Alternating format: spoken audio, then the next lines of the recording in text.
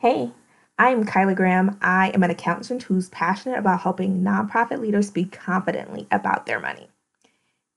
You are listening to the Nonprofit Nuggets podcast.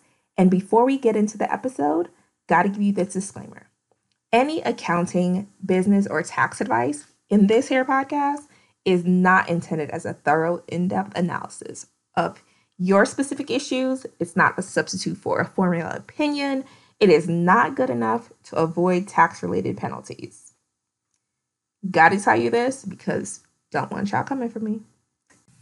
Ready, set, process. This workshop will help you reduce the overwhelm of running your nonprofit organization. There's a lot of things happening and hardly ever a time for you to sit down and just say, what do we need to do to move forward over the next year? Well, Ready, Set, Process is the workshop just for that.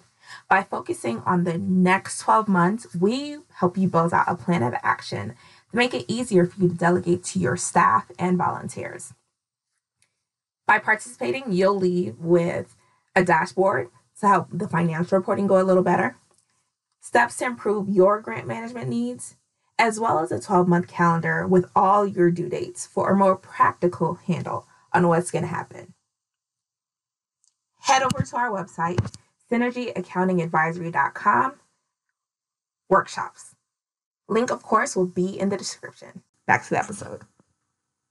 And last but not least, I want to go behind the scenes for Affinity Consulting Group. And before I let you go, what is a podcast that has helped you grow and one piece of advice that has helped you grow as a business leader? Let's see. Podcast. Honestly, at this current moment, I am thinking longer term about how to use the company to move into community and real estate development. So that's like a bigger term goal in terms of the business growing. We've got our service where we provide consulting services. We will have our training academy through the Fund Finders Academy. And then ultimately the biggest goal is to also be able to do community development projects through housing and other types of activities. So right now I kind of listen to a lot of real estate podcasts. The Bigger Pockets is a big one. So that's one. And then personally, what has changed my life?